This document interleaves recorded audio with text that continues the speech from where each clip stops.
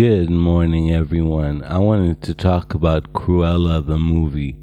At first, I was surprised that they chose Emma Stone to become Cruella. I said, there's no way she can do Cruella. And Emma Thompson, who plays in the movie too, I'm not going to give spoilers, was amazing.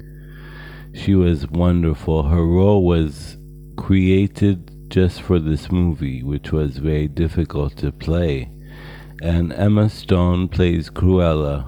We see Cruella, we see Estella, her name is, before becoming Cruella and what happens before in the beginning. So let me get to the review. The movie was a bit long, but it wasn't slow. At first when I heard that it was 2 hours and 15 minutes, I said it's going to be long and slow, but it wasn't. It was really good, really well done. Disney did a great work.